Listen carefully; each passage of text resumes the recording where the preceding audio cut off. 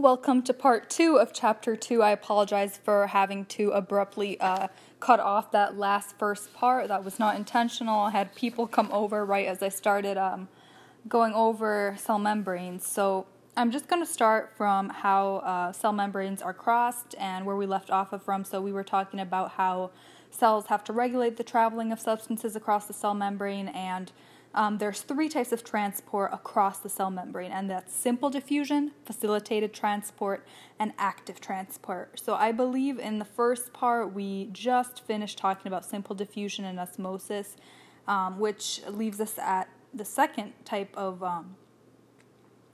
way that we can transport things across the cell membrane, which is by facilitated transport. So with facilitated transport, there's integral proteins that allow larger hydrophobic molecules to cross the cell membrane. These proteins can be uniporters, meaning there's a single substance going in a single direction. They can be symporters, which is two substances going in the same direction. Or they can be antiporters, which is 2 substances going in opposite directions. Also, they can be classified as channel proteins and carrier proteins. So when it comes to channel proteins, it's an open tunnel that faces both sides of the bilayer. And carrier proteins bind to the molecule on one side and it changes the shape to bring it to the other side. Another type of facilitated transport is passive diffusion, which is performed by channel proteins, and it brings molecules down their concentration gradient without energy use. So it's similar to simple diffusion, but a protein channel is used. So that's why it's facilitated, because we need that channel to facilitate the diffusion. And examples include porins for hydrophilic molecules and ion channels for ions. Now, the third type of transport, is active transport, and that's where substances travel against their concentration gradient and require the consumption of energy by carrier proteins. Primary active transport uses ATP hydrolysis to pump molecules against their concentration gradient. For example, the sodium-potassium pump establishes membrane potential. And remember that with the sodium-potassium pump, it's 2 potassium in and 3 sodium out. Alright, so secondary active transport uses free energy released when other molecules flow down their concentration gradient to pump the molecule of interest across the membrane. Cytosis refers to the bulk transport of large hydrophilic molecules within the cytoplasm and requires energy. Endocytosis involves the cell membrane wrapping around an extracellular substance, internalizing it into the cell via vesicle or vacuole. So I'm going to list and talk about a few different forms of endocytosis. So we have phagocytosis, which literally means cell eating. So it's cellular eating around solid objects. And then there's penocytosis, which means cell drinking. And it's cellular drinking around dissolved materials, liquids specifically. There's also receptor-mediated endocytosis, which requires the binding of dissolved molecules to peripheral membrane receptor proteins, which initiates endocytosis. Now, exocytosis is the opposite of endocytosis, releasing material to the extracellular environment through vesicle secretion. Okay, now let's jump into organelles. So this is, again, a very important high-yield topic. So organelles are cellular compartments enclosed by phospholipid bilayers. They are located within the cytosol and together make up the cytoplasm. So the cytoplasm is the cytosol plus organelles. Only eukaryotic cells contain membrane-bound organelles. This is very important to highlight. Prokaryotes do not, but they do have other adaptations such as keeping their genetic material in a region called the nucleoid. And we're going to talk more about that in later chapters. The nucleus primarily functions to protect and house DNA. DNA replication and transcription occurs in the nucleus. And remember, our transcription is when we go from DNA to mRNA. Again, we'll talk more in detail about transcription and translation later on. And so let's talk about parts of the nucleus. So the nucleoplasm is the cytoplasm of the nucleus. The nuclear envelope is the membrane of the nucleus. It contains 2 phospholipid bilayers, one inner and one outer, with a perinuclear space in the middle. Nuclear pores are holes in the nuclear envelope that allow molecules to travel in and out of the nucleus. The nuclear lamina provides structural support to the nucleus as well as regulating DNA and cell division. The nucleolus is a dense area that is responsible for making rRNA and producing ribosomal subunits, which are rRNA plus proteins. Ribosomes are not organelles but work as small factories that carry out translation, which is when we go from mRNA to protein, and they're composed of ribosomal subunits. So if you get a question about which one of these is not an organelle, if you see ribosomes, know that ribosomes are technically not organelles, which that can be tricky because I remember seeing a question where it asked what organelle do both prokaryotes and eukaryotes had, and the answer was ribosomes, because both prokaryotes and eukaryotes do have them, but again, it can kind of trip you up, so you have to just know, I guess, the context of the question and go off of that. But anyways, so eukaryotic ribosomal units are composed of a 60S and a 40S piece, and they assemble in the nucleoplasm and form the complete ribosome in the cytosol, which is 80S. So 60S and 40S make 80S. So the way I remember that is I just remember 4, 6, 8. And I remember 4, 6 are the subunits and then 8 is the complete. And in prokaryotes, the ribosomal subunits are 50S and 30S, and then they assemble in the nucleoid. So highlight that. In the prokaryotic system, assembly occurs in the nucleoid, whereas in the eukaryotic, it occurs in the nucleoplasm. So anyway, with the prokaryotic ribosomal subunits, it's 50S and 30S, and then they form the complete ribosome in the cytosol, and it's 70S. So it's 3, 5, 7. Again, it's going up by 2, so just like with eukaryotes, we had the 4, 6, 8. Now it's 30, 50, and then the complete one's 60. So I guess you just remember that it goes up by 2s. I don't know if that is a helpful way to remember it, but works for me. Free-floating ribosomes make proteins that function in the cytosol, while ribosomes embedded in the rough endoplasmic reticulum make proteins that are sent out of the cell or to the cell membrane. The rough ER is continuous with the outer membrane of the nuclear envelope, and it's rough because it is embedded with ribosomes. Proteins synthesized by the embedded ribosomes are sent into the lumen, which is the inside of the rough ER, for modifications, aka glycosylation. You might see the modifications named as that. Anyways, afterwards, they're sent out of the cell or become part of the cell membrane. The smooth ER is not continuous with other membranes. Its main function is to synthesize lipids and produce steroid hormones and also to detoxify cells. The Golgi apparatus is made up of cisternae, which are flattened sacs, and modify and package substances. Vesicles come from the ER and reach the cis face, which is the side closest to the endoplasmic reticulum of the Golgi apparatus. Vesicles leave the Golgi from the trans face. So they come from the cis face and they leave from the trans face, which is the side closest to the cell membrane. Lysosomes are membrane-bound organelles that break down substances by hydrolysis, and they break down substances taken in through endocytosis. Lysosomes contain acidic digestive enzymes that function at a low pH. They also carry out autophagy, which is the breakdown of the cell's own machinery for recycling, and apoptosis, which is programmed cell death. Alright, now let's talk a little bit about vacuoles. So there's transport vacuoles, there's food vacuoles, there's central vacuoles, there's storage vacuoles, there's contractile vacuoles. Vacuoles galore. So transport vacuoles, they transport materials between organelles. Food vacuoles temporarily hold endocytosed food and later fuse with lysosomes. Central vacuoles are very large in plants and have a specialized membrane called the tonoplast, and that helps maintain cell rigidity by exerting turgor. And they function in storage and material breakdown. Next, storage vacuoles store starches, pigments, and toxic substances. And contractile vacuoles are found in single-celled organisms and work to actively pump out any excess water.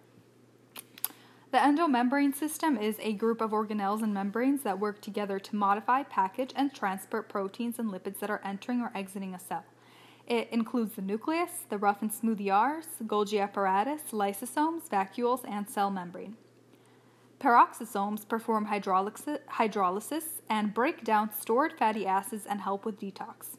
These processes generate hydrogen peroxide, which is toxic since it can produce reactive oxygen species. And these reactive oxygen species damage cells through free radicals. And peroxisomes contain the enzyme called catalase, which quickly breaks down this hydrogen peroxide into water and oxygen. Mitochondria, the powerhouse of the cell, the mitochondria. So we all probably know about this one. This is an important organelle, of course, and the one that's the most well-known probably. So it's the powerhouse of the cell, produces ATP for energy, used through cellular respiration, which we will talk about in Chapter 3 in more detail. We'll talk about glycolysis and all that fun stuff. All right, chloroplasts are found in plants and some protists. They carry out photosynthesis. Okay, so this is an important thing to highlight. Note that chloroplasts are found in plants and also in some protists. Cool. Centrosomes are organelles found in animal cells containing a pair of centrioles. They act as microtubule organizing centers, abbreviated sometimes to MTOCs, during cell division, and we'll touch more on that in Chapter 5. Cytoskeleton. Let's talk about the cytoskeleton. So the cytoskeleton provides structure and function within the cytoplasm. Microfilaments are the smallest and are composed of a double helix of 2 actin filaments. They are mainly involved in cell movement and can quickly assemble and disassemble. And here, so some of their functions are cyclosis, which is cytoplasmic streaming, aka the stirring of the cytoplasm. Organelles and vesicles travel on microfilament tracks. Second is cleavage furrow, which is where during cell division the actin microfilaments form contractile rings that split the cell. Third is muscle contraction, which is where actin microfilaments have directionality, allowing myosin motor proteins to pull on them for muscle contraction. Intermediate filaments are between microfilaments and microtubules in size. They are more stable than microfilaments and mainly help with structural support. For example, keratin is an important intermediate filament protein in skin, hair, and nails, and lamins are a type of intermediate filament which helps make up the nuclear lamina, which is a network of fibrous intermediate filaments which support the nucleus. Microtubules are the largest in size and give structural integrity to cells. They are hollow and have walls made of tubulin protein dimers. Microtubules also have functions in cell division, cilia, and flagella. And so those MTOCs that we talked about are present in eukaryotic cells, and they organize microtubule extension. Centrioles are hollow cylinders made up of 9 triplets of microtubules, so it's a 9 times 3 array. Centrosomes contain a pair of centrioles oriented at 90-degree angles to one another. They replicate during the S phase of the cell cycle so that each daughter cell after cell division has 1 centrosome.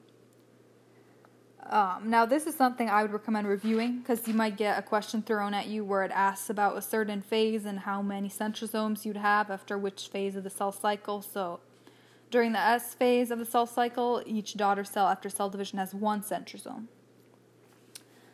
Cilia and flagella have 9 doublets of microtubules with 2 singles in the center. So, it's a 9 plus 2 array for cilia and flagella, whereas for centrioles, it was a 9 times 3 array. Definitely another important thing to remember. And as far as cilia and flagella, they're produced by a basal body, which is initially formed by the motor centriole. Okay, let's jump into the EC matrix, aka the extracellular matrix, which provides mechanical support between cells. So ECM components are proteoglycans, collagen, integrin, fibronectin, laminin. And let's talk a little bit more in depth about all these components. So proteoglycan is a type of glycoprotein that has a high proportion of carbohydrates. Collagen is the most common structural protein and it's organized into collagen fibrils. So collagen fibrils are fibers of glycosylated collagen secreted by fibroblasts. And just a quick note, fibroblasts are they're special because they're the one connective tissue that can differentiate into pretty much anything else. It has a ton of potential to become anything. Not anything, but there's a lot of things that it can become. Okay, integrin.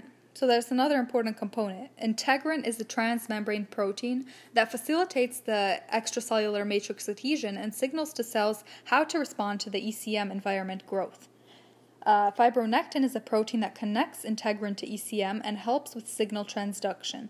And just as a side note, when I say ECM, I'm just abbreviating extracellular matrix. It's a bit of a tongue twister. And laminin behave similarly to fibronectin. They influence cell differentiation, adhesion, and movement.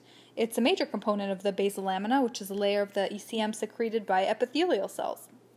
Cell walls are carbohydrate-based structures that act like a substitute ECM because they provide structural support to cells that either do not have or have a minimal ECM. They are present in plants, fungi, bacteria, and archaea. So again, cell walls, carb-based, and can be a substitute of ECM. The glycocalyx is a glycolipid glycoprotein coat found mainly on bacterial and animal epithelial cells. It helps with adhesion, protection, and cell recognition.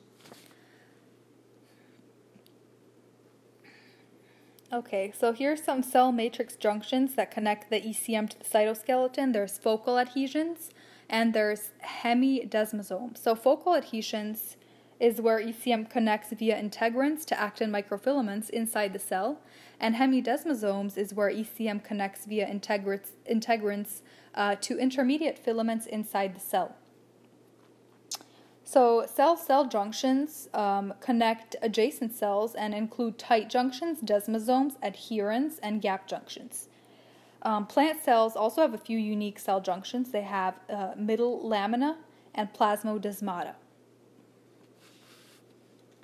So as far as the cell-cell junctions, there's 4 types, which I listed, and I'm just going to go a tiny bit more into depth on them. So tight junctions, they form watertight seals, as sort of you can deduce from the name, between cells to ensure substances pass through cells and not between them. Desmosomes provide support against mechanical stress and connect neighboring cells via intermediate filaments. Adherent junctions, they're similar in structure and function to desmosomes, but they connect neighboring cells via actin microfilaments versus the intermediate ones. Gap junctions allow passage of ions and small molecules between cells.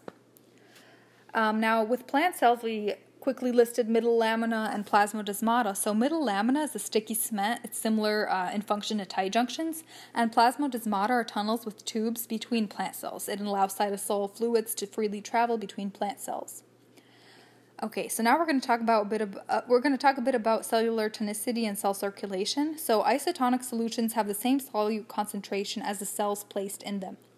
Hypertonic solutions have a higher solute concentration than the cells placed in them, causing water to leave the cell where the cell shrivels in a hypertonic solution, and then a hypotonic solution will have a lower solute concentration than the cells placed in them, causing water to enter the cell so the cell swells up in a hypotonic solution. Lysis is the bursting of a cell when too much water enters, and again, that can be seen in a hypotonic solution. So again, think about the solute. So in a hypertonic solution, we have a higher solute concentration because we're hyper, so we have a higher solution concentration, whereas in hypotonic, we have a lower solute concentration. And remember the direction of where the water moves. It's always going to try to achieve that balance. So think about that. That helps a lot. When is water going to want to leave the cell? In the hypertonic solution, the cell shrivels because the water is leaving. And in the hypotonic solution, water is entering. So just think about that, conceptualize that, and that'll help you remember. And that pretty much wraps up Chapter 2. In Chapter 3, we're going to cover cellular energy. We'll talk about biothermodynamics, ATP, mitochondria. We'll talk about cellular respiration and fermentation, and some other fun things that are important for the DAT, the MCAT, and your own curiosity, whatever you might be studying for. I wish you the best of luck. And I'll see you guys for chapter 3. Happy studying!